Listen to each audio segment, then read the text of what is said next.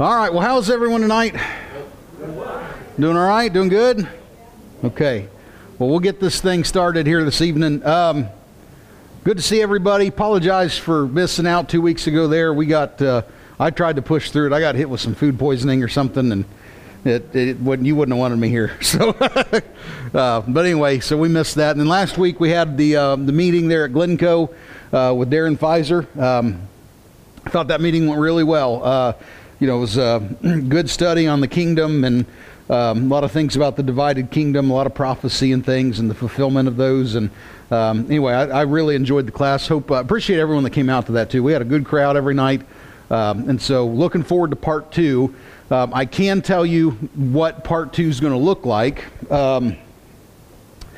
Right now, Darren's plan in part two is to go through the feasts of the Old Testament. And I told the group at Glencoe there Sunday when we were, because see, Darren started, he was preaching for probably about 10 years, and then he ended up hearing about this Bible college there in Portsmouth with Jim Spinati, and him and some other guys from the area went up to just sit in the class, and his words were he came out and that was the first time he realized he didn't know anything. So he signed up for classes. He graduated the year before I started. So I was working with Darren. I was his youth minister for a summer, and then I went off there too. And anyway, when we were in school, we had a professor that taught a lot of the Old Testament stuff, the tabernacle class, and he was big on papers. And I was big on papers for one semester. I had a group do the papers, and then I realized I had to sit and read them. And I was like, well, I don't know we're going to do much of those anymore. But I would write a paper, and it'd be like 2 pages, 3 pages long. I might bump the font up a little bit and double space it, make it look a little bigger than it was. But Darren wrote a book. I mean, his paper for this Old Testament class when he was in there was called Trumpets and Timelines, and I got a copy of it. It's got to be that thick. It's the biggest. Charts and it's huge. It's massive. He's been working on this stuff for a very long time. But we went through the tabernacle here about a year ago. We went through that class and we talked about the typology. We saw Christ and we saw the church in every aspect of that.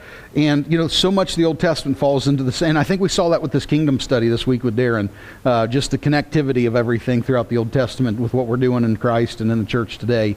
And so the feast days, there's a lot of typology in those feasts too. And so, but it's an area that I'm not that familiar with. So I'm really looking forward to the class. I've heard Darren talk about it a little bit. But anyway, just to let everyone know, part two is coming here soon, and I think it's in May.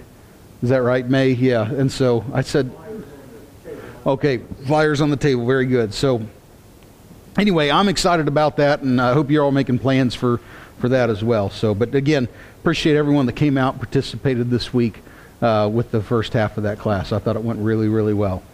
So tonight we're going to get on into Jude. We're behind schedule now because I was sick, so we've got a lot of ground to cover, and tonight is going to be a night where we're not going to cover a lot of ground, but there's some things I want to cover. And one of the nice things about doing a verse by verse study is you get to deal with topics as the Holy Spirit brings them forward in the text. And whenever I'm teaching through a book, sometimes there's opportunities to kind of do some side studies on some things. We did that in the parable study. We took a couple weeks and really talked about servants and some of those different Greek words that were implied in there, and bond servants and things like that. We're going to kind of do that tonight a little bit with some pretty common terminology, but we've got to narrow some of this stuff down to where we can really know what it means, what it doesn't mean. So anyway, let's turn into Jude, and let's have a word of prayer here before we kick it off. So let's bow our heads. Father God, we're grateful tonight, thankful for the opportunity to come back together here again this week. Thankful for everyone who's taken time out of their schedules and to be a part of this class. Thankful for the desire to learn and to be taught and to be students of your word. And I just pray that Father, you give us all wisdom here as we examine your text, and that, Father, we would let your word be the final authority on all matters here in our life and in the church. And as Christians, Father, that we can look to the Bible as a lamp to our path, as a light to our feet. And Father, we can see exactly where to go and how to take our next step and use the Bible appropriately for those things, and be able to have a firm defense for the things that we believe in, the hope that's in us. And I pray that the world can see that in the way that we live and way we conduct ourselves, our priorities, our value systems, those things. And so tonight, Father, we just pray again for wisdom. We pray for integrity too, as we look at your word, as we see the things that are being brought out here tonight. I just pray for integrity to take the word as it is, and Father, for us to maybe get through some of the ideas or preconceived ideas maybe that we might have in our heads, and always let truth prevail there. Father, we pray all this in the name of Christ Jesus, our Lord, our Savior. Amen. Okay, so thinking about how to do this tonight, because we got a couple words I want to get into, and I don't know, we don't have quite enough time to get into it like I'd want. But last week we started Jude verse 1, and we talked a little bit about some of the problems that were taking place. I don't have a PowerPoint tonight because we're just dealing with some terminology in verse 2, but last week we talked about why Jude, even the introduction to a book like this, it's not arbitrary. It's not just meaningless words. Everything from the beginning of this letter is addressing the problem that Jude's trying to correct, and the encouragement that he's trying to impart. And really, we need to see Jude as a rallying cry for the Lord's army to step up and to contend for the faith and to fight for the things that matter, to put their things in their proper order, those sorts of things. And so we began that last week. This week, we're just looking at verse 2.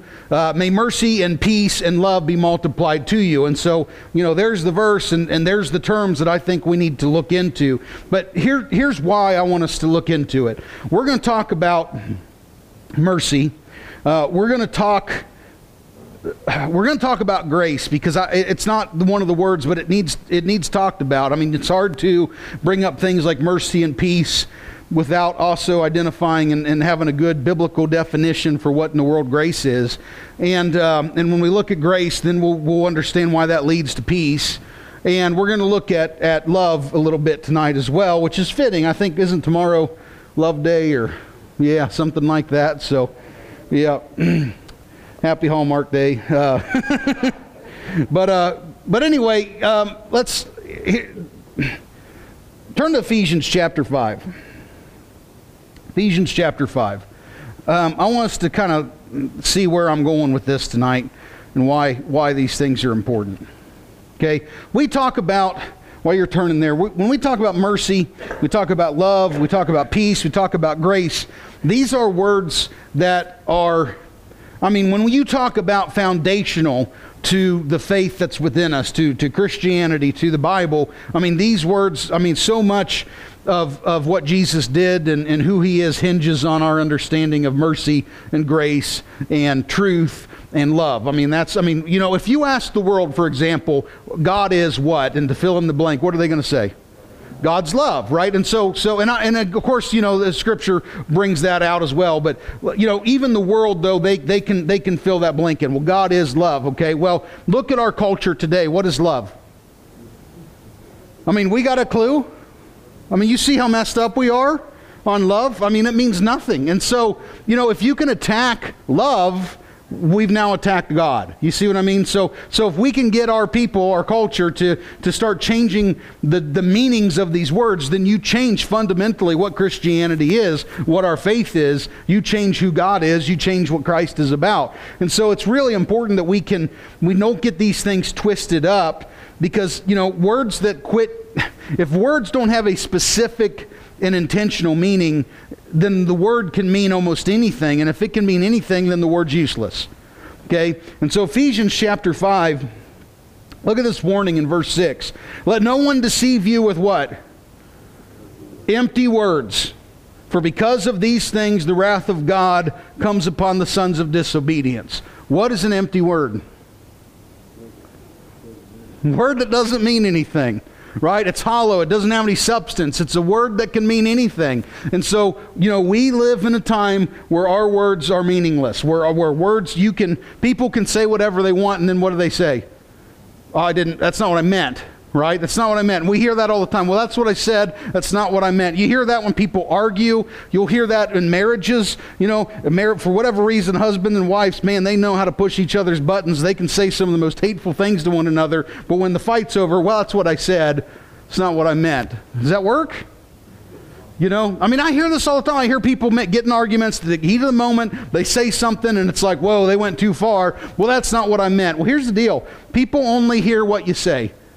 They don't hear what you mean. How many times have you been in a Bible study and heard this? Well, I know that's what the Bible says, but that's not what it means. You think there's a connection there?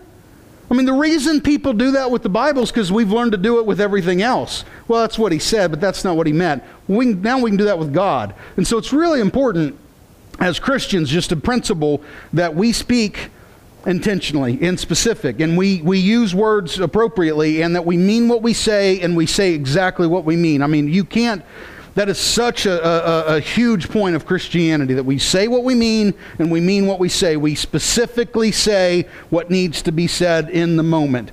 The other hand, I've talked to guys. I knew a friend that went out to a church. I think I've told this story before, but I mean, you could tell it 100 times from 100 different people. Happens all the time. He goes to a church. They're looking for a preacher. He's looking for a place to preach. He sits down with them. Okay. He tells them, all I care about is that we do things the Bible way. And they all agree. That's all we want too. We're just going to do things the Bible way. They don't talk specifics. So that he gets hired on. He becomes their preacher. Within 3 weeks, he's fired. You know why? Because the specifics of what the Bible way looks like, they differed on opinion on that big time. You see? And so if we're not specific, and that's the problem. We live in a world where everything's just so generic. And so, anyway, the point is, don't be deceived with empty words. We need specific, accurate language. Okay, that's really, really important. So the words that we use are important. And, using correct words and correct terminology and using it in the right manner matters. I have a rule that I've been trying to live by since I was somebody's preacher. And it's that I don't want to ever use words that I can't define. I don't want to use words that I don't understand. Now, that limits my vocabulary. Okay, there's only so many words I can say now. But I got caught when I was younger trying to use words that sounded important because I heard other people use them. And then, you get someone's like, well, what does that mean? Well, I don't know. That's what, that's what people say, right? And we do this with church stuff all the time, right? We know that the guy up front's not a pastor, but everywhere in the world, what do they call the guy up front? Why? Why does that even happen? And like people tell me, Ethan, just leave it alone. It's not that big of a deal. No one's going to hell over that, this, that, and the other. You can read the Bible. The guy up here is not a pastor.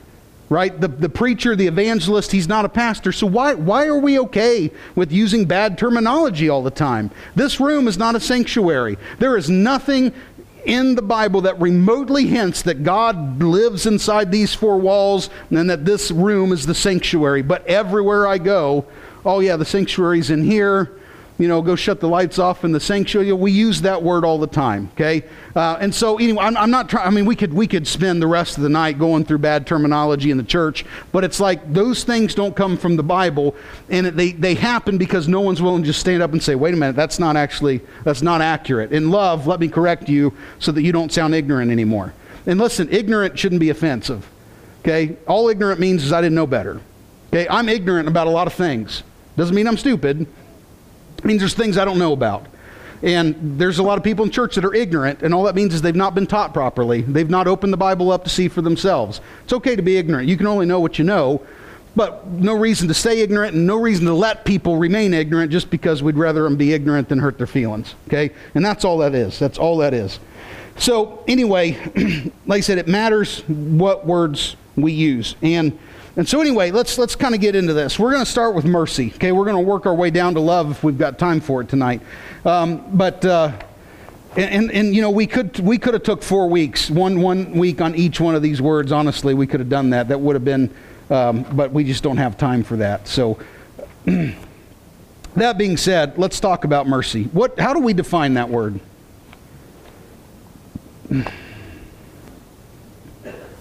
So anybody got an answer? Put you on the spot tonight. A free gift from God, okay?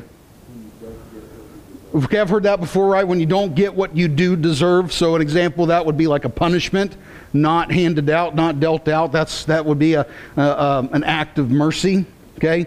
One of the things that I think mercy is one of these things that's difficult to understand and appreciate till you've seen the other side of the coin. Okay? And we're going to kind of look at this. There's a mindset that's important that we kind of establish through all of these words. But people whine about God and fairness all the time, especially people that aren't actually involved with the Lord. But they'll complain about whether God's being fair. How could a loving God do this? Well, it wouldn't be fair if God did that. And people say that about hell and about judgment and about consequences to life in general and, and those sorts of things. So we've all been around that. I mean, this is a pretty, if God exists, how come this happens? How come he allows this to go on? And, it's just not fair. It's just not fair.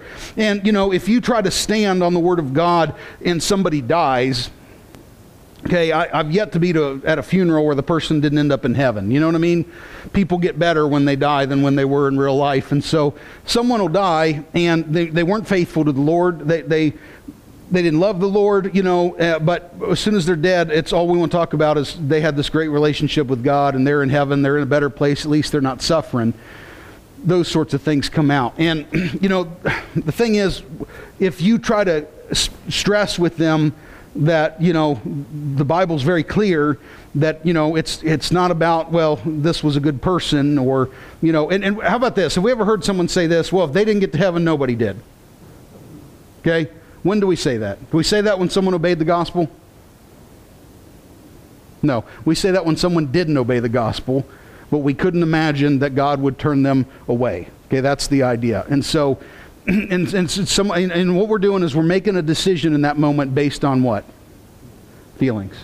Not facts, right? Not scripture, not truth, but how we feel. And that's difficult. And that's why it's important that we understand that you and I can't be the judge of these things. Only God can be the judge of these things because God can be impartial, right? He can be an impartial judge that doesn't show partiality. And so people will say things like, well, this isn't fair. The problem with it is that we don't really completely understand fairness, okay? Romans 3:23, I'm sure we all know it. For all have sinned, right, and fall short of the glory of God, okay? So what is fair in that situation? What does fair get us? If that's true, right, and we've all sinned, and normally I'd ask, is there anyone here that thinks that that's not them? I've actually met people, I've studied with people that think they've never sinned before. Like that's been a Bible study that I've had to have with people, like trying to show them, they're like, well, I've got no sin in my life. I've never sinned. I'm like, you got to be kidding me. So, we can hit like 2 words in the Bible and I can, that's all it's going to take for, but anyway, that's hard to deal with, hard to save someone that doesn't think they need saved, but if we've all sinned, and that's a true statement, and we all fall short of the glory of God, what does fairness get us? I'm sorry, what? Romans 6:23, yeah, the wages of sin, what we've earned, right? What we've earned because of our sin is death. And so that's fair. Fair is we stand alone at Judgment Day, right? Fair is that we don't get a mediator. We don't get redemption. Fair is we have no forgiveness. We have no help. We receive what we've earned for our sins. Isaiah 59:2 says your iniquities have made a separation between you and your God. Your sins have, hidden his face and he doesn't, your sins put God's in a situation where God's going to not look at you and he's going to cover his ears.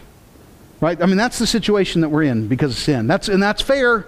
That's fair. That's the point, is that is fair.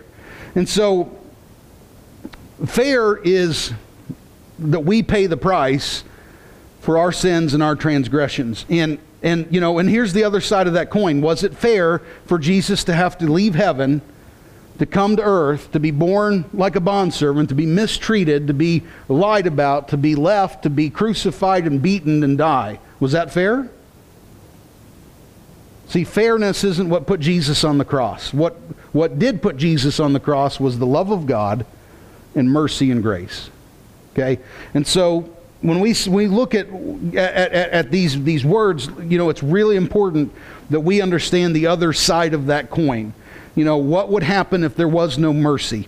And we get a pretty good example of that throughout the Bible because there's a period in time where we don't really see mercy, okay, where we are living under law and a covenant that was based on regulations and rules.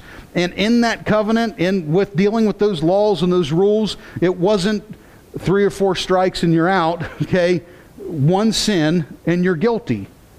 And you don't get unguilty. You don't get a second chance. There's no do-overs, right? That's how the Old Testament played out. Let's turn to John chapter 8. We're going to go through this. We're going to see this kind of played out here. Now, I'm sure this is a familiar account for us. And the reason that we're going through these things is because, well, one, it gives me a chance to go through these things, and so that's what I like about verse-by-verse studies like this. But the other thing is, the audience that Jude's writing to, they need to not forget these things either. They're in danger of going apostate and falling away, and they need reminded of these points here that we're talking about as well. John chapter 8, we're going to look here. This is the account of the woman who's been caught in adultery and is brought out by the Pharisees there. And so John chapter 8, let's just kind of start walking through it a little bit. It says, Jesus went to the Mount of Olives, verse 1. Verse 2, early in the morning he came again into the temple, and all the people were coming to him, and he sat down and he began to teach them. Let's kind of stop there for just a second. We're going to kind of break this down as we go. It's a big deal that Jesus shows up. And where did he show up? The temple. So Jesus is constantly out in public doing these things. There's a lot of people there, and we're at this point. It doesn't take long for Jesus to hit the scene, and already the religious establishment hate him.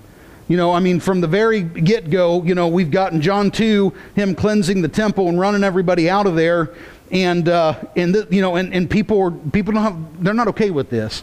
We get to John chapter 5, he heals the paralytic there at the pool of Bethesda, and the people are, the leaders want him dead. They want to kill him. That's those thoughts are already in their heads. And we're going to go back and look at a couple things, but in chapter 7, the religious leaders sent officers into the temple to seize Jesus, and they were unable to. And so in chapter 8, he comes right back. And that's a big deal, because most of us wouldn't have. We would have walked away from that and and given up. But Jesus comes right back, and he draws, and at this point his life's kind of like this broken record. He draws a crowd, he begins to teach them and instruct them, and then people leave and he's alone. And then it's, well, let's just rinse and repeat, So we go somewhere else. He draws a crowd, begins to preach. Everybody loves the miracles. Everybody loves him feeding the multitudes. Everybody loves that he can heal the sick. But when he starts to open his mouth, people have a problem with Jesus every time. And so I've said it for years, if he could learn to keep his mouth shut, he wouldn't have been crucified. They wouldn't have wanted him dead. Okay, but he just kept preaching the message, and people don't like it. And so anyway, so here he is. He's back in the process. He's drawing another crowd, and they've come. And you got to understand too that one of the things that people liked about his teaching was that he spoke as one with authority. Okay, and that's not just because he's Jesus. It's because what they're used to hearing is people who are speaking on their own authority rather than the authority of the Scriptures. Okay, I would argue today that when you hear a preacher or a teacher teach from the Scriptures the truth, you're hearing that you're hearing teaching with authority. When you hear people water it down, compromise it, or mix it with tradition, you're hearing the same thing that people in Jesus' day were used to hearing, right? The religious leaders, they loopholes for everything, right? All the added rules and regulations that they added to it. Their legalism, and so that's all they're used to hearing. And Jesus shows up, he's actually teaching Scripture, and they've never heard anything like that before. They're amazed because he can teach with authority. And so, he can draw a crowd, but there's some jealousy there, between the religious leaders, because the people, you'll notice they constantly come to Jesus. They're not coming to the religious leaders, and the religious leaders had a problem with John too. If you remember, they questioned his baptism. Well, who gave you the authority? Right? It's not about what he's doing. It's under whose authority are you doing it under? Is it God or man's? We didn't tell you could do this, so how dare you do it? That was the issue. And so, and then of course John told them they needed to repent, and so that made John public enemy number one, until Jesus also told them they needed to repent. These are the only two guys that have ever looked these guys in the face and said, you guys have sinned too. Right? And so that's an issue. And so Jesus is teaching, and he's drawing these crowds. And so, he's at this point again where the people show up to teach. And there's a bit of a lesson there maybe worth thinking about. The only people you can teach are people who want to be taught. I've been in congregations before where the people don't want to be taught. They'll show up sometimes, but even when they show up, they don't want to be taught. You can't teach them. It doesn't matter what you do, you can't teach them. The only people you can teach are people who want to be taught. And so here Jesus has people willing to listen, and so he's teaching. Verse 3 and 4, here's what it says. The scribes and the Pharisees, they brought a woman caught in adultery. Now, that's important. It's not a woman they say has been caught in adultery. She has, matter of factly, been caught in the deed, right? That's the scripture tells us that, not just the Pharisees. And so the scribes and the Pharisees brought a woman caught in adultery. So that's, in this account, that's not the issue. At no point is that a question, or is that up for grabs, or we can sit here and debate did she actually do the deed or not. She's guilty. Okay, so understand that. She is 100% guilty. So they brought a woman caught in adultery and then set her in the center of the court. Verse 4, they said to him, "Teacher, this woman has been caught in adultery in the very act." Okay, now they're going to start asking some questions. And it's important that we understand what Jesus understands, is that is we need to see through the questions. Okay? They aren't looking for truth here. They're not trying to figure out what the right thing to do is. They're not looking for advice. Okay, this is a trap. And like I said, in John chapter 7, the chapter before this, the religious leaders, they sent officers into the temple to seize him, and that now they can't. And so now they got this plan to try to trap him. And one of the reasons they can't just take him out is because he's too popular. Every time he does show up, he draws a crowd. And so, he's a pretty popular guy. But who brings the woman? The Pharisees and the scribes. First off, they should know what to do with this woman. You understand that? They know, right? That's their job. They make it their point to know what the law says. And so, again, they're not interested in what's right. If go to chapter 7, look at verse 20. This is just one example here.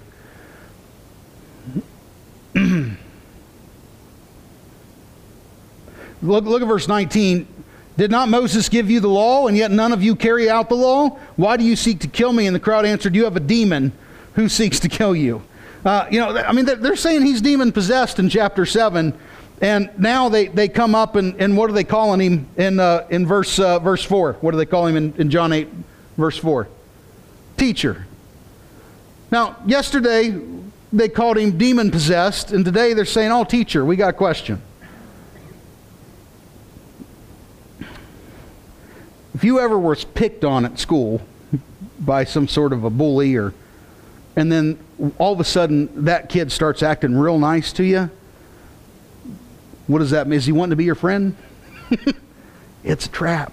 Okay, it's a trap, right? When the people that normally don't like you all of a sudden are buttering you up, something's up, right?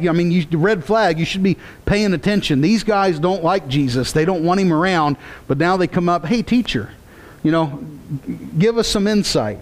And so, you weren't worth, these are Jesus's enemies, guys. They've been looking for a way to kill him since they healed the man at Bethesda in John chapter 5. The intentions were very clear all the way back there. And so here's their question, okay? Verse 5. Now, in the law, Moses commands us to stone such a woman. Okay. To be a Pharisee, there are various qualifications that one had to go through. One of those qualifications was to memorize the first 5 books of the Old Testament. Not to know it, not to study it, not to sit through school in it, not to take a test on it, but to memorize Genesis, Exodus, Leviticus, Numbers, and Deuteronomy. Now, those are hard books just to read, but they memorized them. Okay, now these are those guys. That's what they did. How far into those 5 books do you have to get before you start figuring out what to do with this woman who's been caught in adultery? Well, it's there in Exodus chapter 20 where the commandments are written in stone, right? We see it there. Let's turn to Leviticus chapter 20.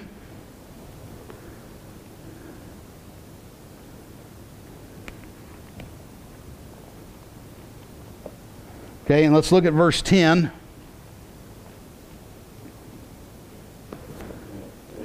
It says, if there is a man who commits adultery with another man's wife, one who commits adultery with his friend's wife, the adulterer and the adulteress shall surely be put to death. Now they memorized that.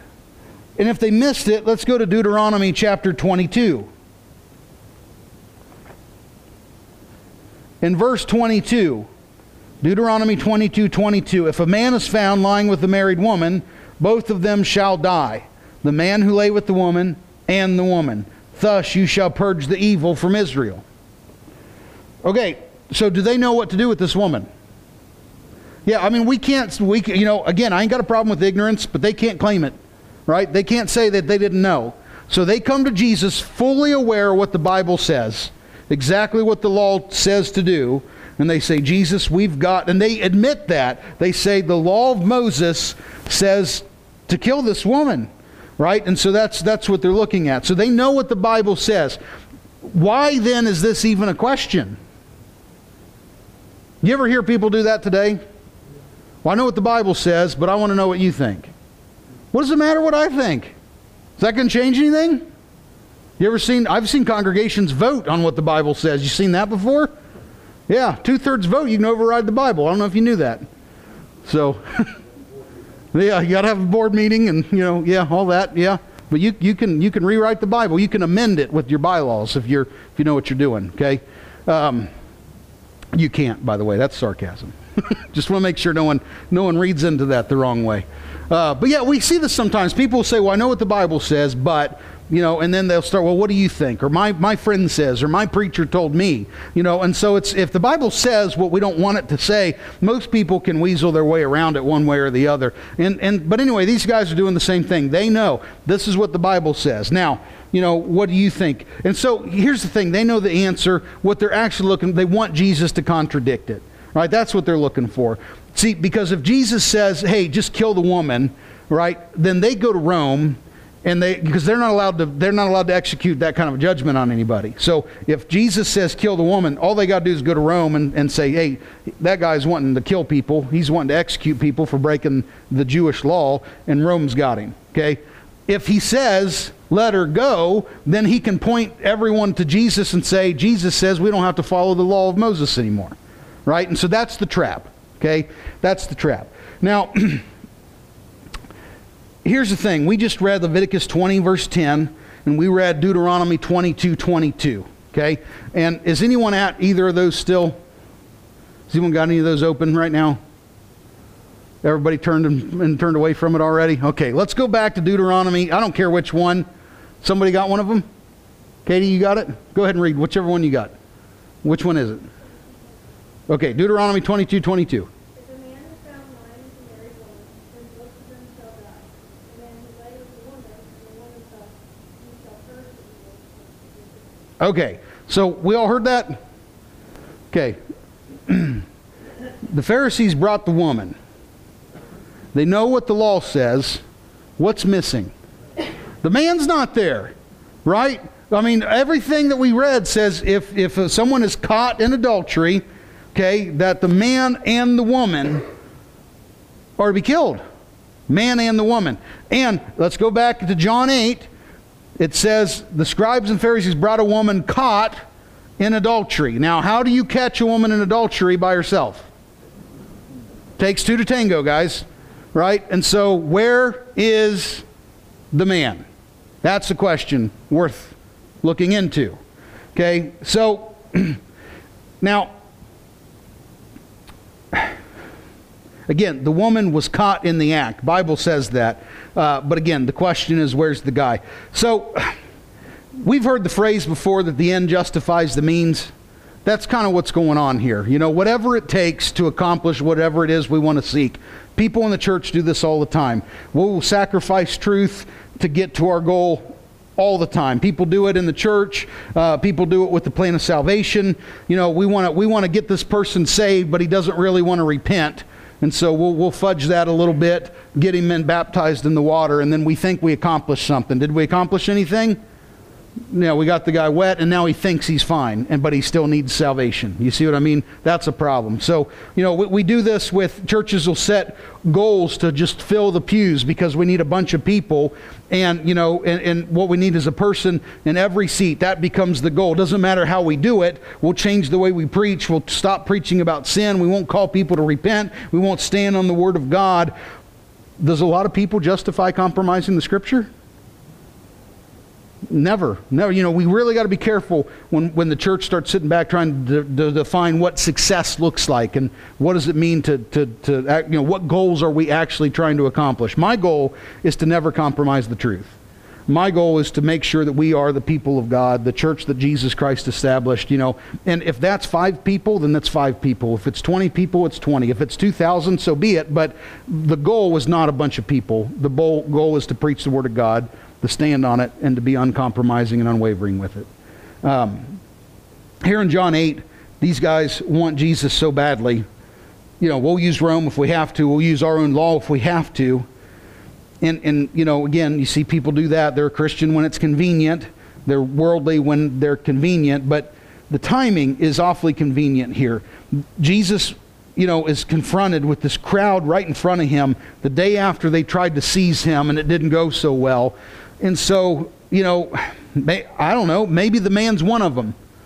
Maybe this is entrapment. Maybe one of the Pharisees, slept with the woman so that they could say, hey, we caught her in the act. Let's take her to Jesus. I don't know what happened, but the point is she's being used as bait.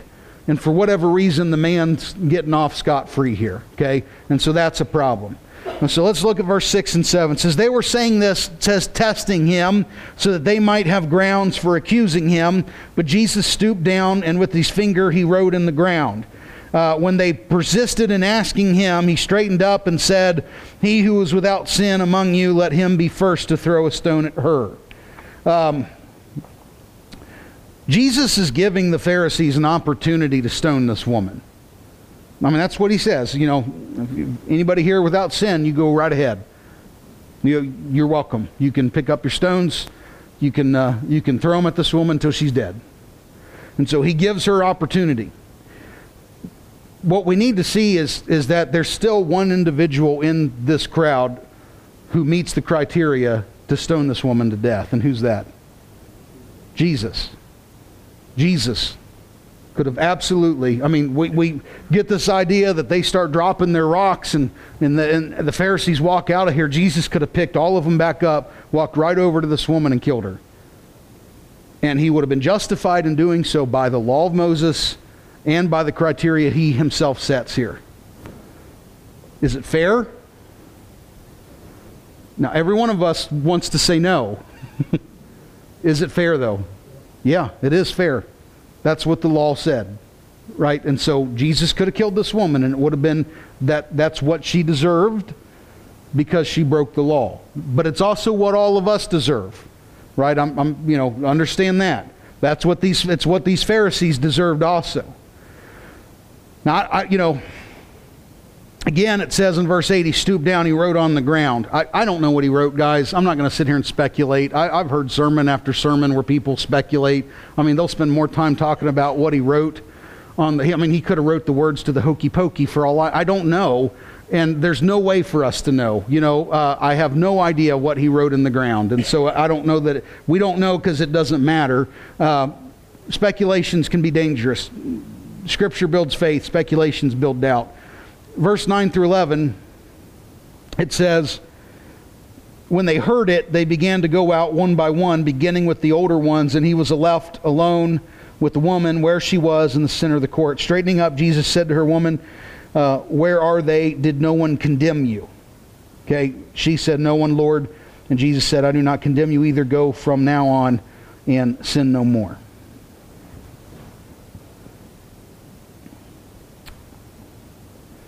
Why didn't the crowd stick around? They're all guilty. Their own conscience convicted them, right? Jesus, they confronted him in John 7 the day before, and now they come with him and they think they've got this. They think they've got it. We've got the perfect trap, and any answer he gives us, we can say he's wrong. And Jesus starts bringing up, I mean, you ever see someone leave a church because they don't like what was being preached? Okay, that's what's going on here. Okay, what is Jesus preaching on? Their sins. I mean, they've got to be running the calculations, figuring out what's coming next.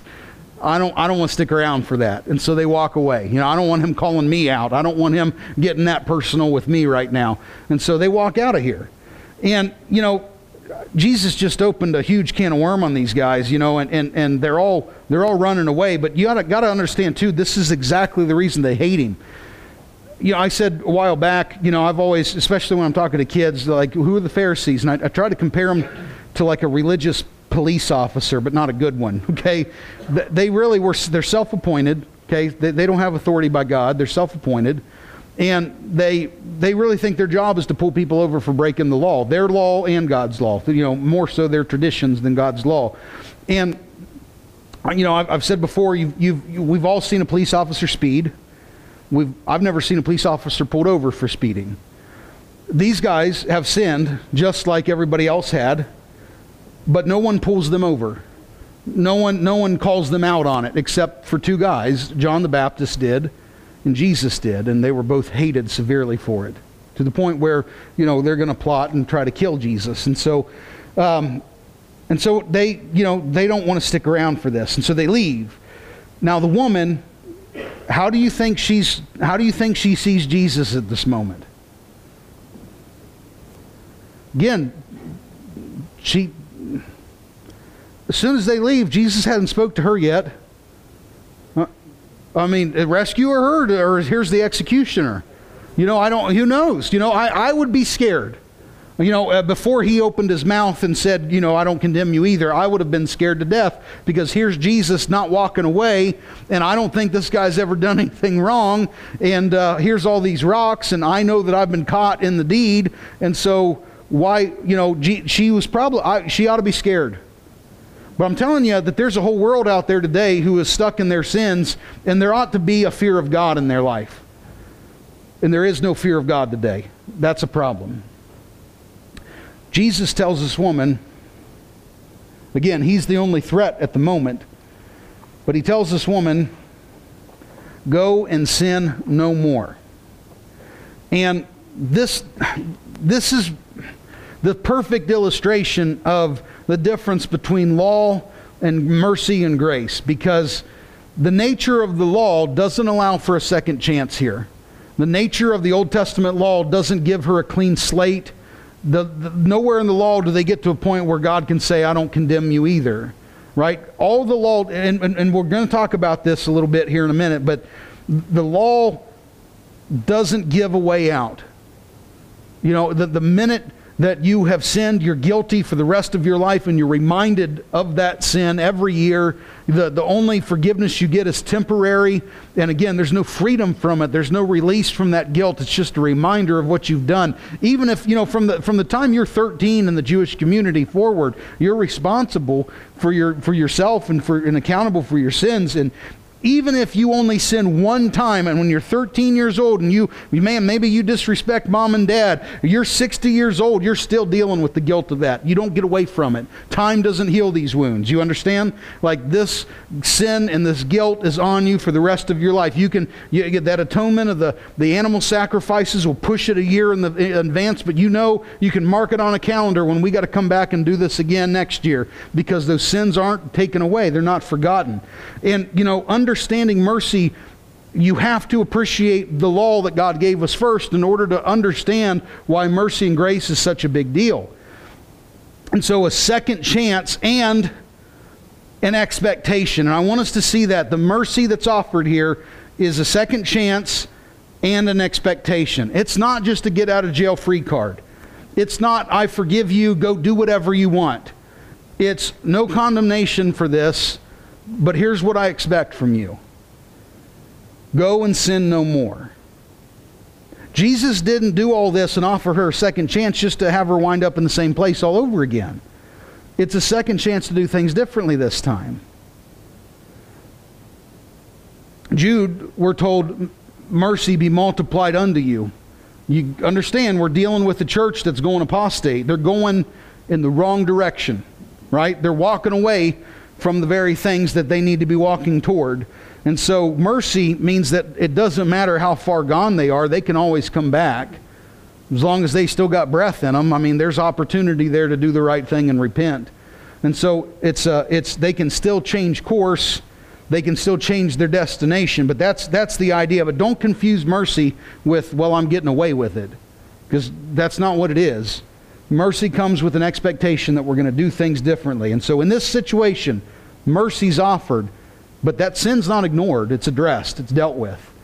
And we've got to, in our modern church movement, whatever you want to call it, we've got an issue where we want to offer mercy and grace to everybody without any expectation, and certainly without addressing sin to begin with. I can tell you this, if my boys were in trouble and I could bail them out, I would do it. If I could sit down and have a heart-to-heart with them and put on them the pressing challenge that they're not going to put themselves in that situation ever again. You get what I'm saying? Like, that kind of help, that kind of love has to come with this expectation that together we're going to move in a different direction from this. We're not going to go back to this again, right? And so the Lord wants the same thing out of us. So this mercy is not just we just won't count that one, go do whatever you want. It's forgiveness, but it comes with this expectation. Mercy has an expectation. And I know we don't want expectations. We think that love is supposed to be unconditional, but you read the Bible, there's plenty of conditions in here. So let's take a quick break, and then when we jump back, we're going to dive into grace specifically, and then love if we got time, if we have time. But the grace will lead into the peace. It's kind of hard to get to the one without the other.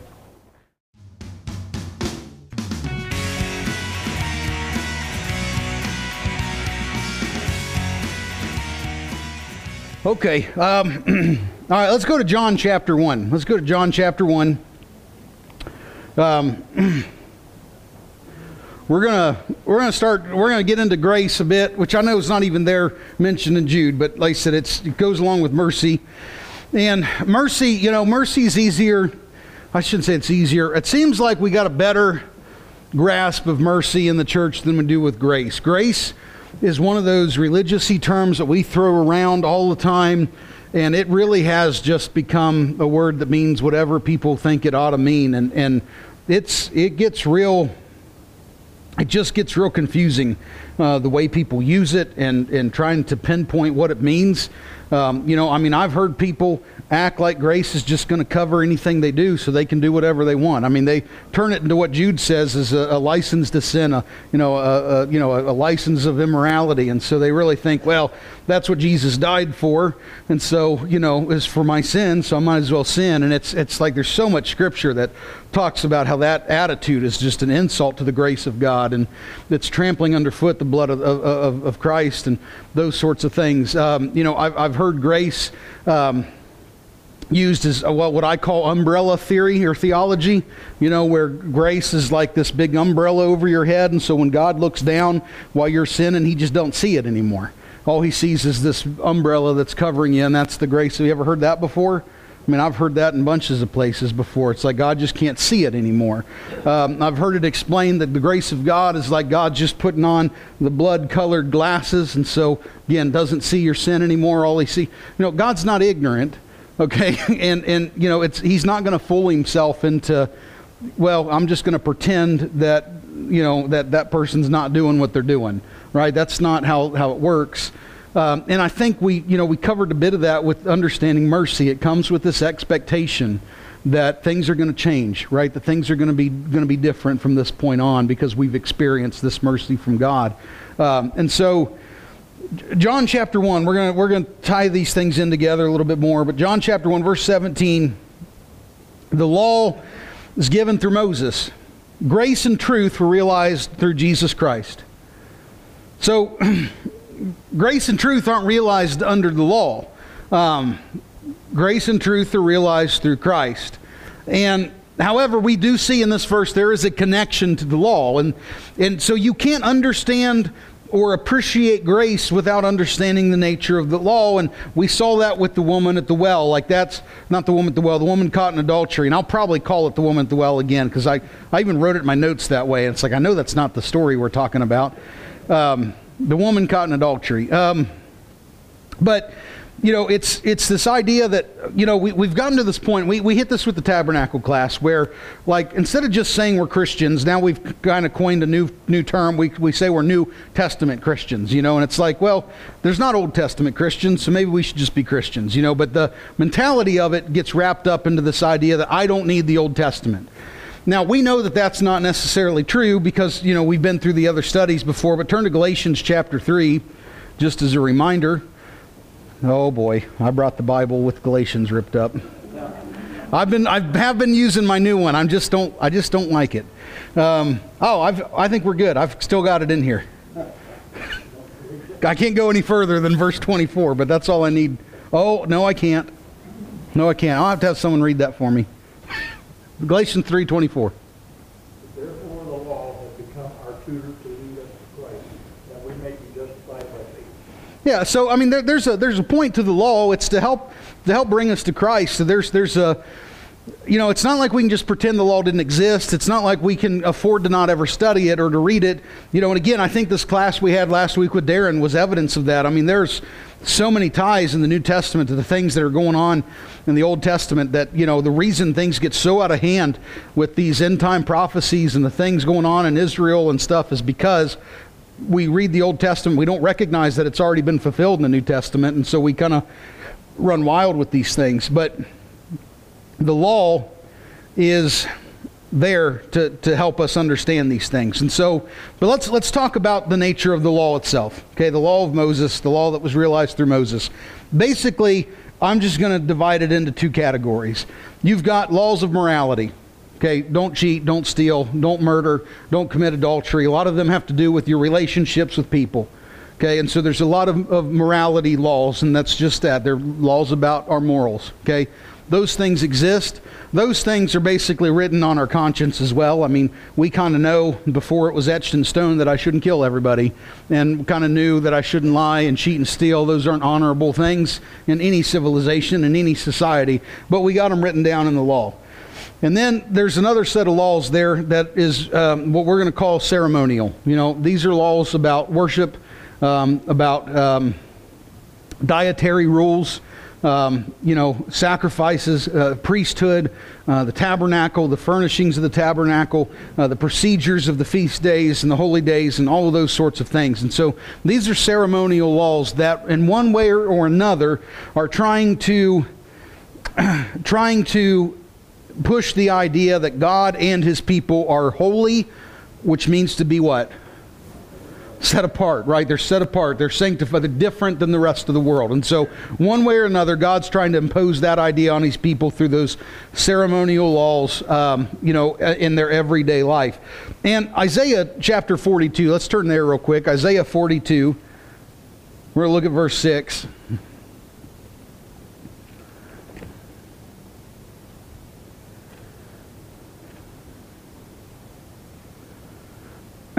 It says, I am the Lord, Isaiah 42:6, I am the Lord, I've called you in righteousness.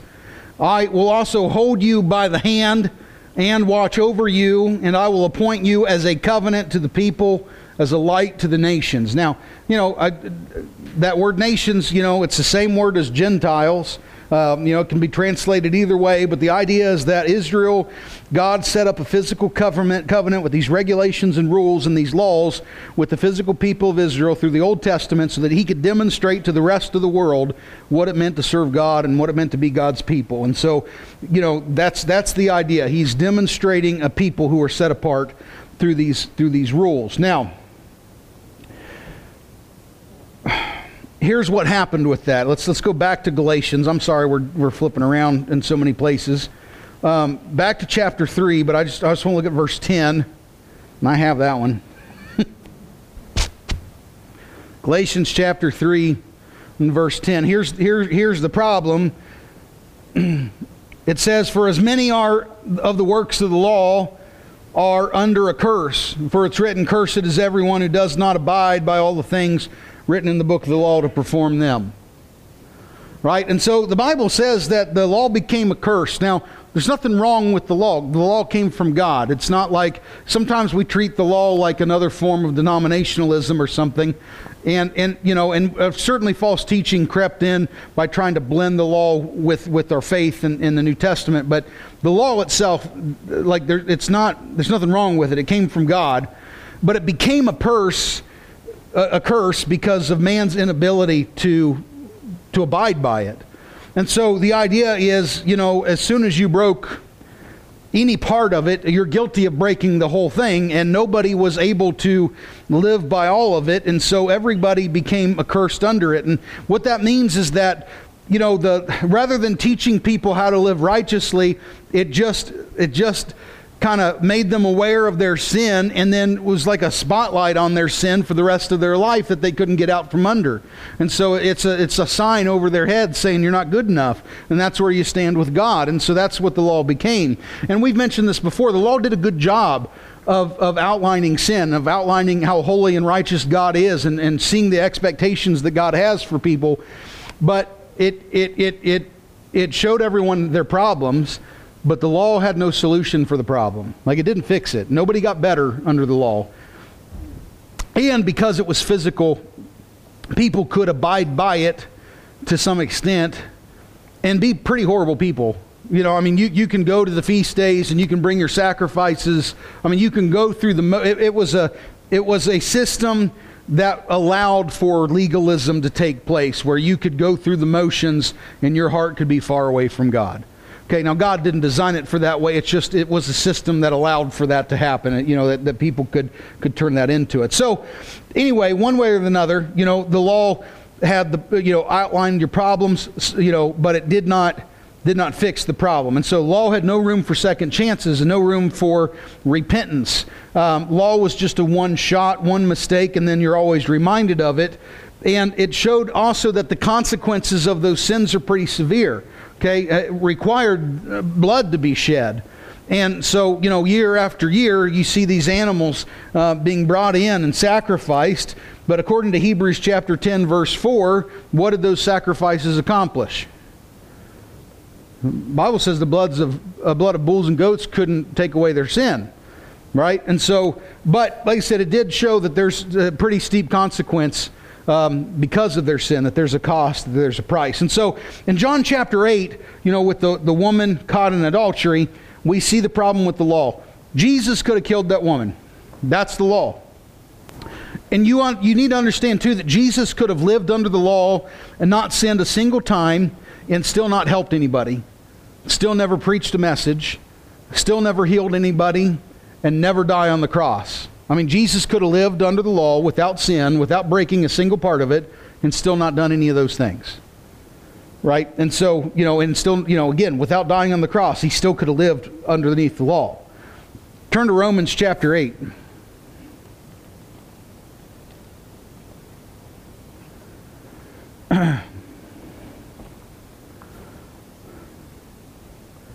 Verse 2 here, in Romans 8.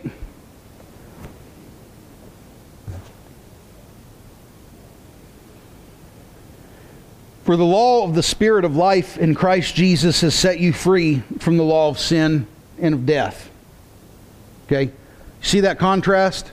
The law of Spirit of life versus what? The law of sin and death. Okay? Pretty sharp contrast here, between the two. You see it even more if you turn to 2 Corinthians chapter 3. Listen to some of the language here that's used regarding this law, this Old Testament law. Just start in verse 1 here. We're in 2 Corinthians 3. Are we beginning to commend ourselves again, or do we need, as some, letters of commendation to you or from you? You are our letter written in our hearts, known and read by all men, being manifested that you are a letter of Christ, cared for by us, written not with ink, but with the Spirit of the living God, not on tablets of stone, but on tablets of human hearts. Such confidence we have through Christ toward God, not that we are adequate in ourselves to consider anything as coming from ourselves, but our adequacy is from God. Listen to this, who also made us adequate as servants of a new covenant, not of the letter, but of the Spirit. For the letter kills, the Spirit gives life. listen to this, if the ministry of death in letters engraved on stones came with glory, so that the sons of Israel could not look intently at the face of Moses because of the glory of his face fading as it was, how will the ministry of the Spirit fail to be even more with glory? For if the ministry of condemnation has glory, much more does the ministry of righteousness abound in glory. For indeed, what had glory in this case has no glory because of the glory that surpasses it. Tremendous chapter. I mean, it's worth going through the whole thing. But how's the law, the Old Testament law, referred to? Ministry of death, ministry of condemnation, the letter that kills, as compared to what? The Spirit and freedom and life, you see? You know, John 10:10, Jesus said, I came to give life and that they may have it abundantly. So, you know, the Spirit brings life and freedom, and the law brought death, condemnation, right? That's what it did. And so you see that played out in Exodus chapter 32. You know, the day the law comes, right, Moses is on the mountain, and what were the people doing? Yeah, they got that cow that just came out of the fire, you know. Nobody, just it came out that way. And I'm still not sure how he got away with that. Aaron did. But anyway, yeah, and God ain't happy with that. You know, I mean, he's not happy with that. And you can go back and look in Exodus chapter 32. Well, let's just turn there real quick. Exodus 32. Okay, verse 26, 27, and 28 here. It says, Then Moses stood in the gate of the camp and said, Whoever is for the Lord, come to me. And all the sons of Levi gathered to him. He said to them, Thus says the Lord, the God of Israel, every man of you put a sword upon his thigh, go back and forth from gate to gate in the camp, kill every man his brother, every man his friend, every man his neighbor. Verse 28, So the sons of Levi did as Moses instructed, and about 3,000 men of the people fell that day. So the day the law, the law is a ministry of death and condemnation. The day it came, how many people died? 3,000 people died the day the law was given. And then you contrast that with the day the Spirit was given in Acts chapter 2. Okay, the terms of pardon are offered. As many as received the word were baptized, and how many were added? 3,000. Now, you think that's coincidence? The day the law came, 3,000 people died. The day the Spirit came, faith in Christ could be realized, that we could be a part of the gospel of the resurrection of Jesus Christ, and 3,000 people were given spiritual life that day, right? Forgiven, redeemed, atoned for. And so the law of Spirit versus the law of sin and death. And so the point is, when we start talking about mercy and we start talking about grace, it has to be in view of understanding what we have without it.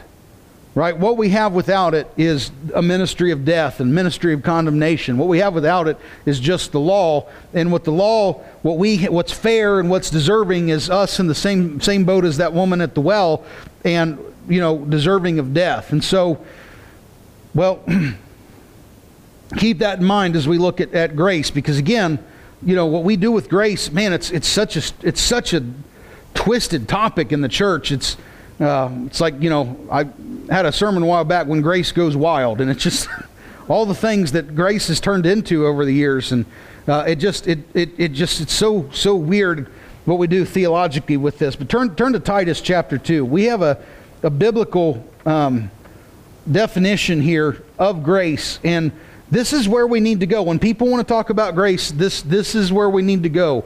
I mean, highlight this, underline this, jot it down in the back of your Bible somewhere. But when people want to talk about grace, this is the biblical concept of grace is explained for us in Titus chapter 2 in verses 11 through 14. And I don't know a lot of people that talk about this, but this makes it pretty clear. Okay, Titus chapter 2, 11 through 14. When you're there, say got it. All right. For the grace of God has appeared, bringing salvation to all men, instructing us to deny ungodliness and worldly desire and to live sensibly, righteously, and godly in the present age, looking for the blessed hope and the appearing of the glory of our great God and Savior Christ Jesus, who gave himself for us to redeem us from every lawless deed and to purify for himself a people for his own possession, zealous for good deeds. The grace of God that appeared was Christ Jesus. Has appeared. Not, well, I felt it. Not that, I got this warm, fuzzy feeling one day when I prayed or when I came out of the baptistry. The grace of God has for a fact shown up and appeared. Okay? And so the grace of God that appeared was Christ Jesus. And in Romans chapter 6, verse 23, the wages of sin are death, but the free gift is what? Through Christ is eternal life. And so grace picks up where the law leaves off. Right? Grace is the answer to what the law found as the problem. And what does it do? According to Titus, it brought salvation. Now, here's the thing. What it does not do. Okay, it doesn't bring you a clean bill of health. Grace of God's not going to cure my cancer. I don't have cancer, but the grace of God's not going to heal my physical ailments. Grace of God's not going to get me out of financial ruin or financial debt. Grace of God isn't going to, you know what I mean? The things that people seem to think the grace of God's going to do what it does is bring salvation, eternal salvation. That's what the grace of God does. And then it comes with instructions. Look at this again, verse 11 and 12. The grace of God has appeared, number one, bringing salvation to all men, and then what? Instructing us to deny ungodliness and worldly desires and to live sensibly, righteously, and godly in the present age. When? Now. Not, when I die. That's this thing and we're going to talk more about this in Jude, but there's this idea, and I mean, I'll just kind of open the can of worms. We'll really open it in a couple weeks. But there's this idea that's like, we know that one day we're going to be in heaven, and there's not going to be any sin. But we act like we can live however we want now, and that somehow God's just going to change us. Darren had a good sermon a year ago. He came and he had a sermon called... what was based off that old Eric Clapton song, Tears in Heaven. There's a line in there, if I saw you in heaven, would I know your name? That's the idea. And so he actually asked me, I played the song, and then he preached on the sermon, on the but this idea was, if you didn't have any sin, would I even know you? Like, would you be the same person without sin in your life? Well, I mean, would you be the same person without your jealousy, without your gossip, without your all the things that are in your... I mean, if you took your sin away from you, would you even be the same person? And of course, the idea is that, like, we get this idea in our head, heaven's going to be without sin. Okay, and then comes the question, are we going to have free will in heaven? And I mean, it's really worth thinking about. It's like, why would you not be sinning in heaven if you ain't got a problem sinning here? I know we won't be in the flesh anymore, but we can't assume that that's the only problem. We know that there were angels that sinned in heaven without flesh.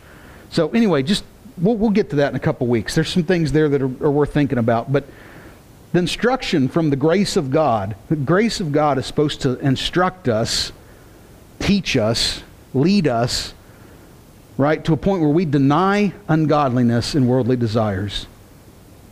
Now, what does that mean? Well, it certainly doesn't... Well, here's what it doesn't mean. It doesn't mean I just do whatever I want, and God's grace is going to cover it. That doesn't fit here. Right? The grace of God leads me, teaches me, instructs me to deny worldly desires and to deny ungodliness in my life. It's not a mystical thing, right? It's not poof and your sin's gone. And we hear that today too. Well, you're struggling with sin, just give it to God. That's the most unhelpful thing. Like, what does that even mean? You have to overcome stuff.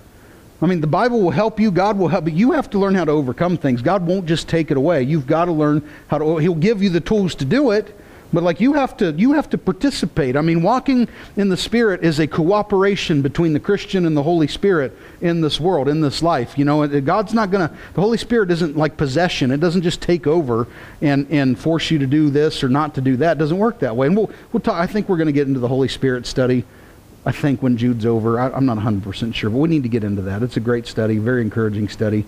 But the grace of God's going to instruct us to live differently. It's going to lead us out of ungodliness and worldly desires. And so, well, let's just be practical about that. How's it going to have to do that?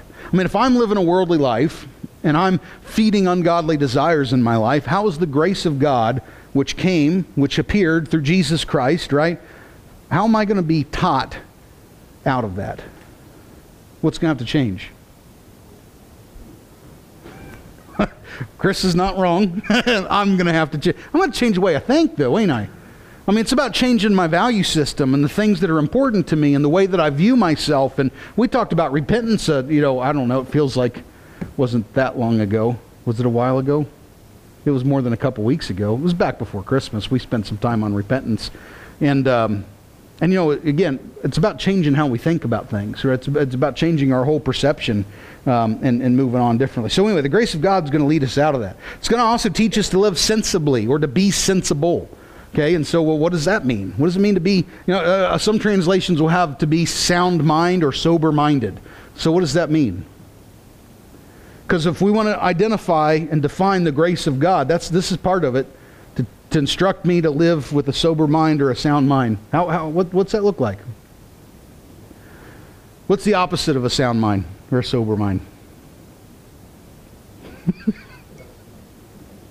Jeremy pointed, by the way, if you missed it. Crazy, chaotic. Did you say fuzzy? Fuzzy? Like hazy? Like, okay. I'm thinking fuzzy like a puppy or something. Yeah. Chaotic, unstable. How about that? Unstable, uncertain, inconsistent, uncontrolled. Very good. Yeah, uncontrolled. Yeah, without control. So it's got to lead me away from that, right? And so the grace of God then is going to have to impart some sort of discipline and some sort of structure into my life. And so, and you guys understand these things aren't mystical things, right? I mean, these are practical things from the Word of God that's going to have to be imparted to me, and I have to participate in that to realize the grace of God in my life. This is part of this. So that Christian transformation is going to have to start in my mind. I'm going to have to change the way I think. And the grace of God is going to instruct us on how to think through the Word of God. And so we think about Romans chapter 12, verse 2, not to be conformed to this world, but to be transformed how?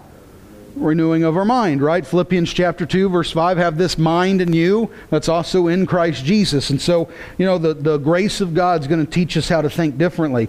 And then it says to live righteously. So that's a life that is upright, right? That's lived upright. And so, I think about Noah, who was righteous in his time, and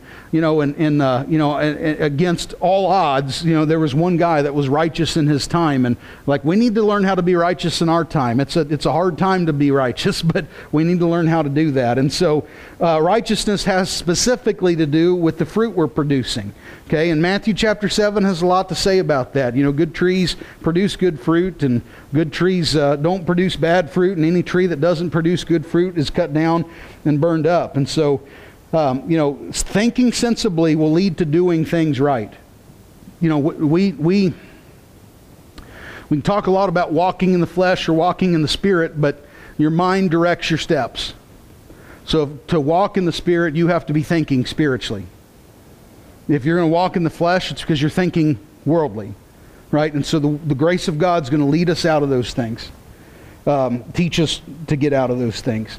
And it says also in Titus chapter 2 there, that we're going to, instructing us to deny ungodliness and worldly desires, to live sensibly, righteously, and godly in the present age, okay?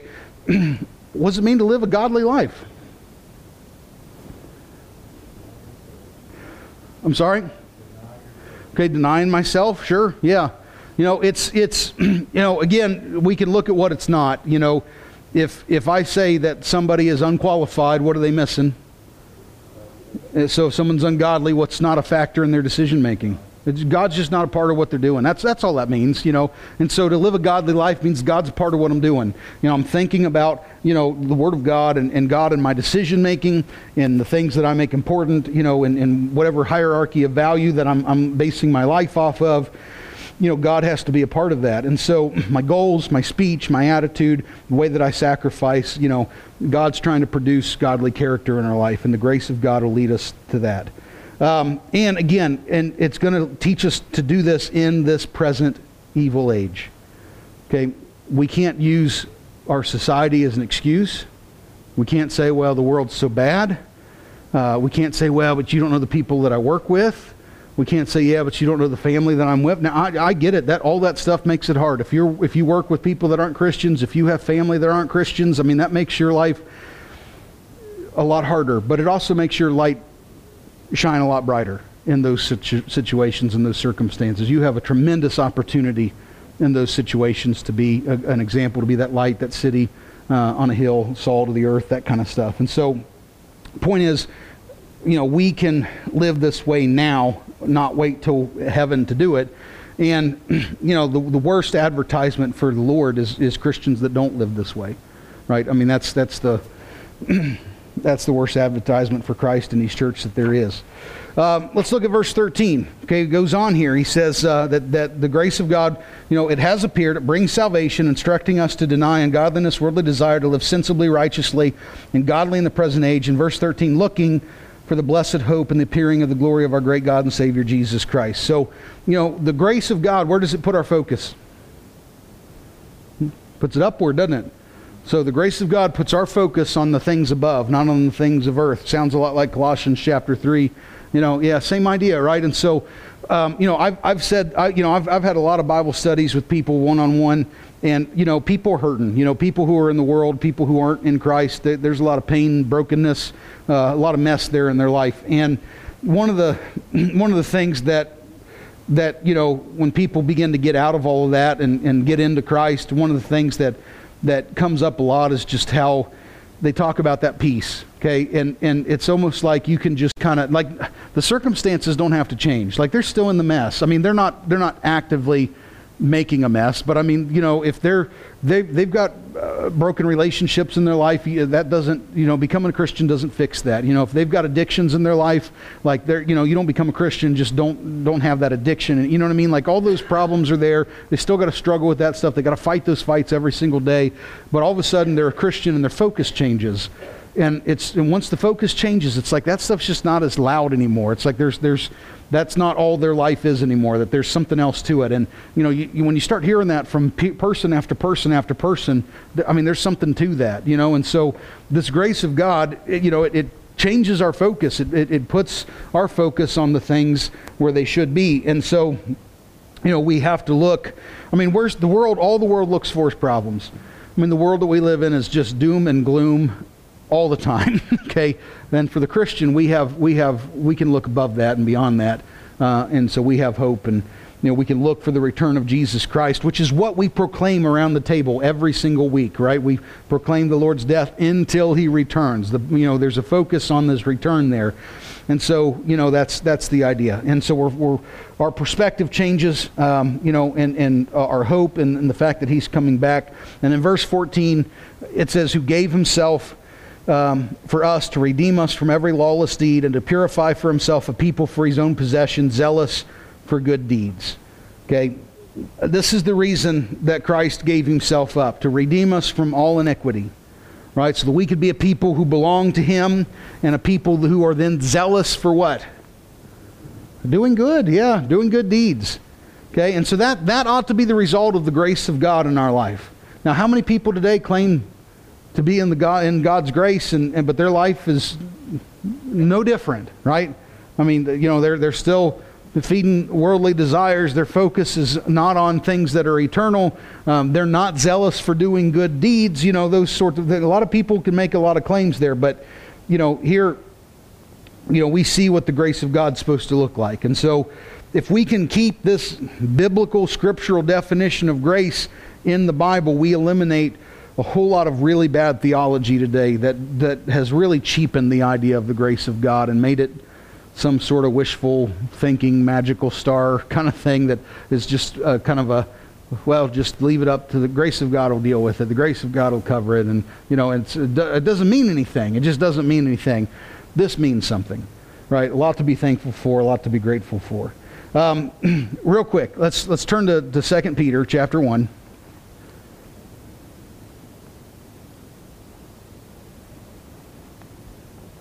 I'm sorry, First Peter chapter 1. I did that just to give myself a little extra time to get there. So, no, I was kidding. Chapter 2, or verse 1, chapter 1, verse 2. Just somewhere, just pick a verse. Yeah. It's always a good idea to think in this. Thank you. Yeah. So chapter 1, verse 2. All right, listen to this. According to the foreknowledge of God the Father, by the sanctifying work of the Spirit, to obey Jesus Christ, to be sprinkled with his blood. Listen to this. May grace and peace be yours to the fullest measure. I think the order of that's important. What comes first, grace or peace? Grace. And so we live in a world that doesn't understand peace. And we know the Bible talks about Christians having a peace that surpasses all understanding. Well, you can't understand it if you don't know the one who gives peace. People in the world, we know the opposite of peace is war and chaos and confusion. And, but the world, that's where they're living. And you can't have this peace without first understanding the grace of God first, and so we got to lead people into that. But the result of that, is this peace that we're talking about. So, all right, that leaves us like 2 minutes to talk about love today.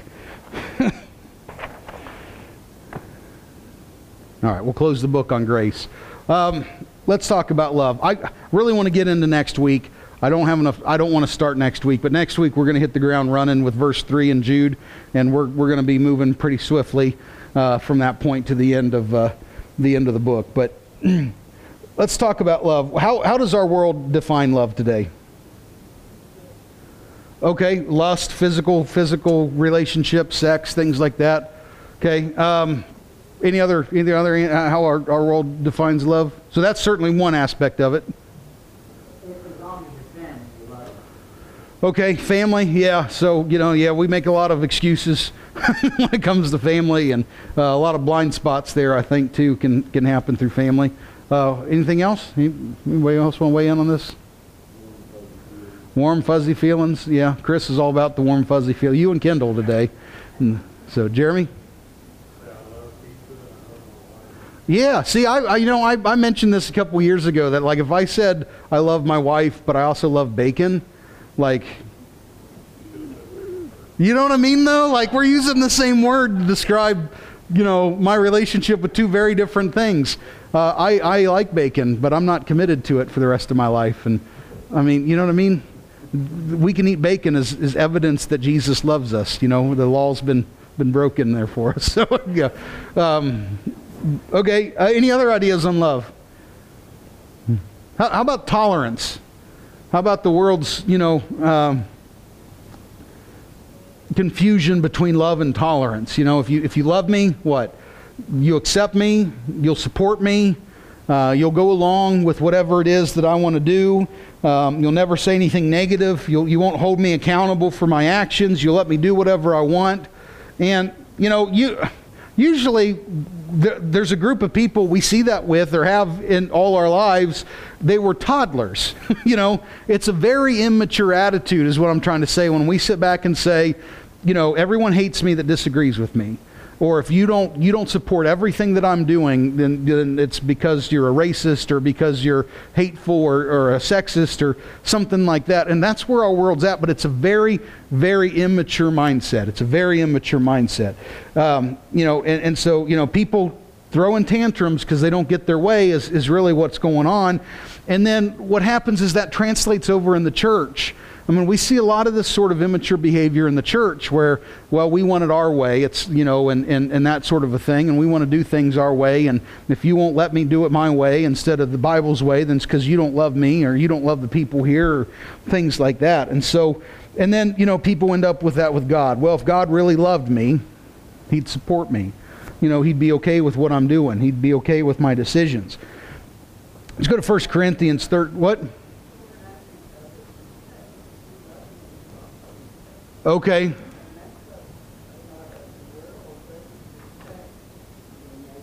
That's true. Yeah. You're right. You're right. Absolutely right. Yeah. Respect goes a long way there. And we saw that in Malachi too, didn't we? We saw that he said, "You call me Father, but where's my respect?" Was the accusation. And so, yeah, that's good. Let's go to 1 Corinthians chapter 13. People call this the love chapter. I call it the grow up chapter. But we go, just look at verse 6 here. Love, of course, does not rejoice in unrighteousness, but rejoices with the truth. That alone kind of puts a lot of that stuff at bay here. I can't celebrate sin and that's not loving for me to celebrate sin. Now, the world has that backward. Someone's in sin, we should celebrate that. We should support that. We should encourage that somehow. It's certainly to be accepting. But love does not rejoice in unrighteousness. And so the reason it's not loving is because it doesn't help you get out of that. Right? And so to be loving, I have to also speak the truth to you all the time. And that means sometimes I have to say things that you don't want to hear. Some things, I use this example a lot. My kids, we try to press honesty on my kids really hard. And I really want to make sure that I'm living a life that's not lived by lies to any extent of what that would look like. I don't want to attend things that I won't support. I won't sit into a sermon. If I hear one thing come out of that guy's mouth that's not scriptural, I walk out the door. I don't sit there and give my support anymore. These things are important to me. I don't want to give any sort of agreement or celebration or acceptance to things that I know are not true. And so we press real hard with our kids that they're not going to lie. You got to tell the truth all the time. And sometimes this doesn't backfire for me, but it backfires on other people. We've got a family member that she cooked a meal, and then she asked Cohen if he liked it, and he said, I don't know, what did he say? No, I've had better. But the point is, he knows to not just volunteer that information out. That's not necessarily nice. But if you gave him the keys, he's going to get in the car and ride. You know what I mean? You asked, what did you think of this meal? And then they get upset because he said he didn't like it. Well, would you rather him lie and say it was good even though it wasn't? How's that better? And I tell, when we do marriage counseling with young couples, I always tell the guy, listen, if your wife cooks a meal and it's garbage, it tastes awful, you have to tell her or you will eat that for the rest of your life. It's better to just be honest and say, I don't like it, this wasn't good. It might hurt her feelings, or whatever, but it's that or eat it you pick one. You know what I mean? You can't complain about it ever, So, but my point is, honesty is the best policy, right? And so, but love speaks the truth. And we see that again in Ephesians 4:15. We're to speak the word of truth in love. So love and truth are two sides of the same coin. You have to be truthful and honest in everything. And people always say, well, there's little white lies. No, there isn't. You can be truthful in everything. You can be truthful in everything. You don't have to be nice. Lying to people to be nice isn't being nice anymore. You're allowed to say that you don't want to do something, or that you don't like something, or that you don't want to participate in something, and that shouldn't hurt everybody's feelings, okay? And so have some boundaries, speak the truth. It's such an important thing. But to clarify, let me explain what this means. Speaking the truth is not the same as I didn't lie. Do you understand? Not the same thing.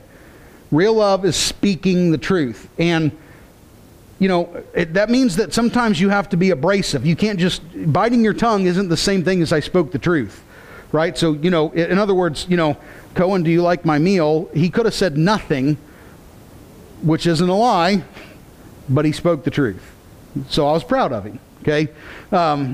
Even though he got a little under fire for it, But my point is, as God's people, we have to speak the truth. We can't just decide, well, I didn't lie to people. And I see this all the time. We get a little smug about it. We'll say, well, at least I'm not out there handing out sinners' prayer tracts. Or at least I'm not out there, bringing people up to do an altar call or something like that. Well, how many people have you sat down with and told them the actual gospel truth? Because just because you're not spreading a lie doesn't mean that you're spreading the truth. Okay? And so love speaks the truth, which is not the same as just I didn't say something wrong, or I didn't say a lie. And so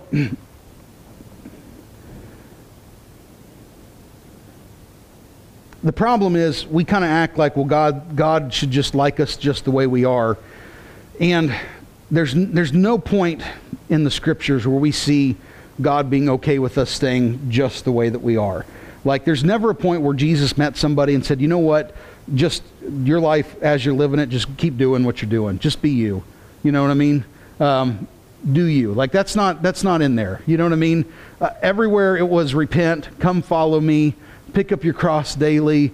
You know, everyone he met, the message was, hey, you need to come learn of me. You need to come follow me. You need to pick up your cross and come this way.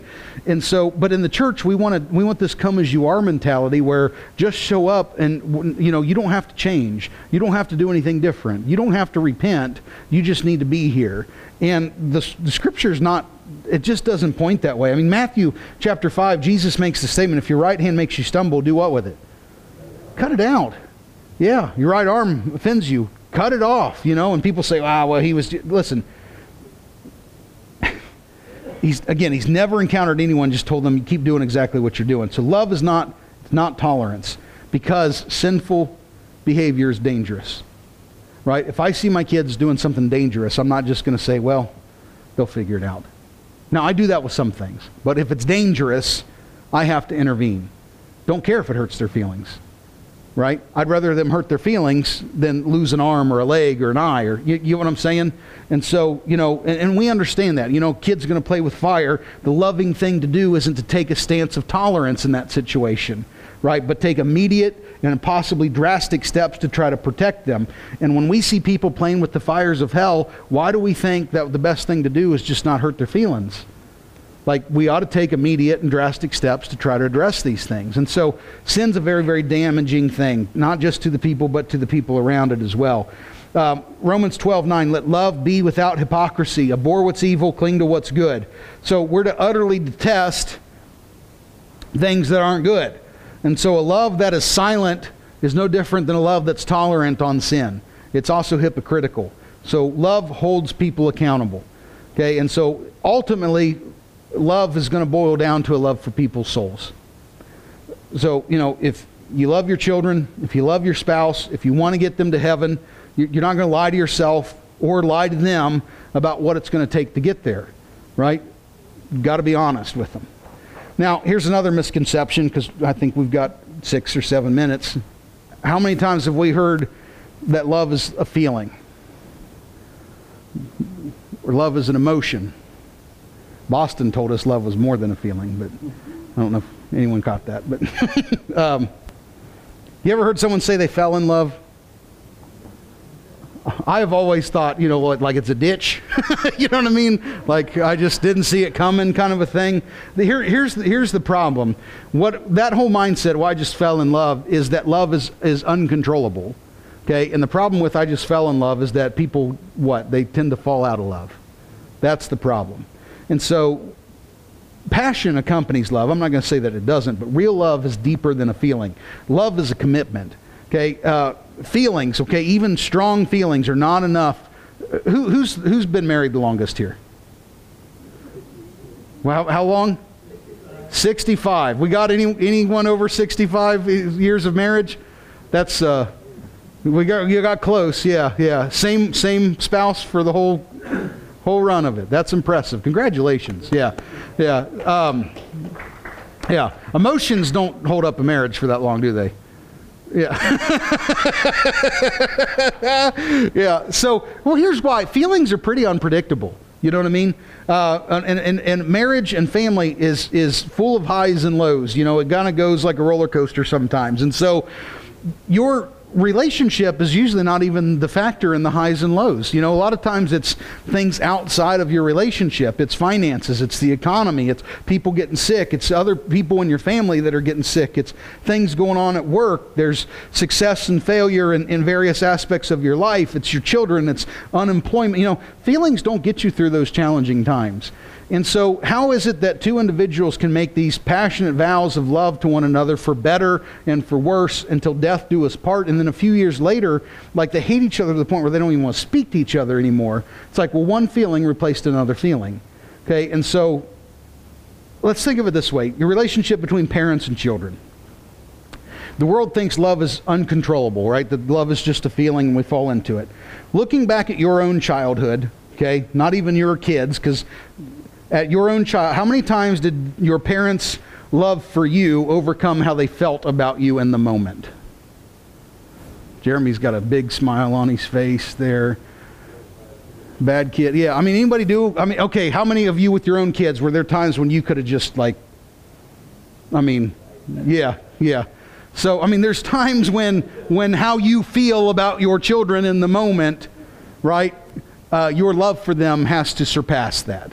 Okay, and so love is not, love isn't a feeling. It just isn't. And so, the point is we can choose to love our spouse even when we're frustrated with them.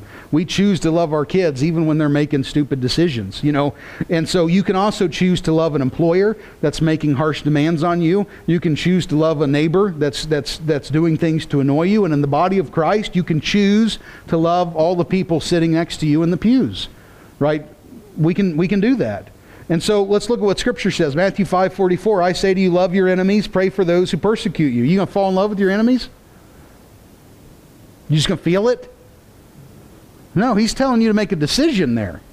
You're going to have to make a choice. We are commanded to love God with all our heart, to love our neighbor as ourselves, and to love one another as Christ loved us. And husbands are to love their wives as Christ loves the church. If love is irresistible and an uncontrollable feeling, why would Christ command it unless love is a choice and a commitment that we make, right? And so, here's the thing. Real biblical love makes you responsible and puts you in the driver's seat. Emotional love, I'm just along for the ride. I'm just in the passenger seat, right? I'm only responding to how someone makes me feel rather than actually making a decision. Real biblical scripture love motivates me to act and do something, like love my enemies. And so God so loved the world that he gave. But emotional love is just me expecting something from somebody else. Real biblical scriptural love is centered on others, and that love is a serving love. But emotional love is selfish, and it's very demanding. Real scriptural biblical love is faithful, regardless of the circumstances. Think about your wedding vows, for better, for worse, for sickness and in health, till death. Those are circumstances. Love can survive circumstances, but emotional love will only last as long as the feeling lasts. You read 1 Corinthians 13, that whole thing, and ask yourself if there's any part of that you don't have control over. It's all decisions that you make or you choose not to make. Love your enemy, right? Love someone when you don't feel like it is the point. And so, I would argue that's the greatest expression of love, to love someone when I don't feel like it. But that's the idea, that love overcomes our feelings. It should not be controlled by our feelings. And so love is speaking the truth all the time, and real biblical love is not controlled by our feelings. It's a commitment, and it's a choice that we make. And the last thing, because we're completely out of time, the world seems to think that the opposite of love is hate. Love and hate, love and hate. And that's not true. It's kind of a package deal. I love my wife. If anyone tried to hurt my wife, you're going to see my hatred real quick. You see what I mean? I love my children. If someone broke into my house, they're not going to be met with love because you just endangered my family. You see, I hate the things that pose a danger to the things that I love, and so does God, which is why sin is a problem. Sin is a danger that's being imposed on people that he loves, and so God hates sin. And there's plenty of things in the scriptures that we see that God hates, and it's because, you hate the things that are dangerous to the things that you love. And so love is essentially the choosing of one thing and the rejection of something else. we got, you can look up Psalms chapter 5, Proverbs chapter 6, things that the Lord hates. But the point is, God hates the things that destroys and corrupts his people. And so my point is this: what is the opposite of love? If it's not hatred, it's apathy. The opposite of love is apathy. It's indifference. Okay? And so we think about this, this is in my notes. This is as close as I get to a joke. What's the most common sin? Apathy, but who cares? There you go. That's the one joke I know. So, now, okay, hatred's more easy to recognize. Like, it's easier to recognize people that are anti-Christianity and anti-Jesus and anti the Bible and trying to shut down the church and trying to harass Christians. And we say, well, there's an awful lot of commitment in what they're doing. It's a lot harder to see the people that just don't care. But I want you to understand, I've seen couples where it's like, well, they aren't fighting. And it's not because they love each other so much. It's because they got to the point where they quit caring anymore. And so the fights don't happen anymore. Like, that's not love. Like, that's not a love. That's not peaceful. That's not a happy relationship. It's a relationship that's now indifferent. And it's sinking. It's not going to last, And so mom and dad, well, they must love their kids because they never abuse them. How much time do they spend with them? That's, we've all heard it. Kids, they define love by time. Like, that's what matters. And so what about the church? We've got lots of people that aren't anti-church and aren't against God. They don't talk bad about God, but how involved are they? Okay, 1 John 3:18 says, let us not love with word or with tongue, but in deed and truth. How do we love? In deed and truth. Okay, so the opposite of that is not malice and hatred. It's apathy and indifference.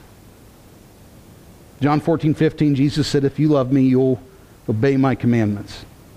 And so, think about that. The opposite of love for God is just an indifference, not caring, not getting involved. I'm not going to commit to this. That's the opposite of love for God.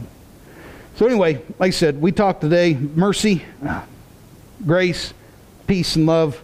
Just trying to get those things back to a biblical, scriptural standpoint. That the people, that Jude's talking about, would go a long way if they didn't let those things go. It's important today. We need to redefine those, or not redefine. We need to not redefine those words. We need to keep those things rooted in Scripture at all times. Next week, we're going to jump right into verse 3, and we're going to hit the ground running, getting into some real exciting stuff in Jude this week and the first week, just kind of breaking some ground here. But let's have a word of prayer, and we'll close out for tonight. Father God, we're grateful and thankful for the opportunity that we have to come together here this evening to study your word again tonight, and thankful for everyone that's came out to be a part of this. And we pray that, Father, your church be strengthened, that we carry these things into our congregations, and that, Father, you give us wisdom to see how to apply these things, that we could be growing all the more and just committed to you, and that, Father, we'll commit ourselves to be people of truth and Father, biblical scriptural love, and that we can appreciate and understand the grace that's been offered to us, and that comes with expectation that we would learn to live a certain way, and that, Father, that it would lead us into those things. And Father, just so grateful and thankful for the mercy, the grace, the peace that we can have, and the truth that is known to us through the word. We pray all this in the name of Christ Jesus, our Lord and Savior. Amen.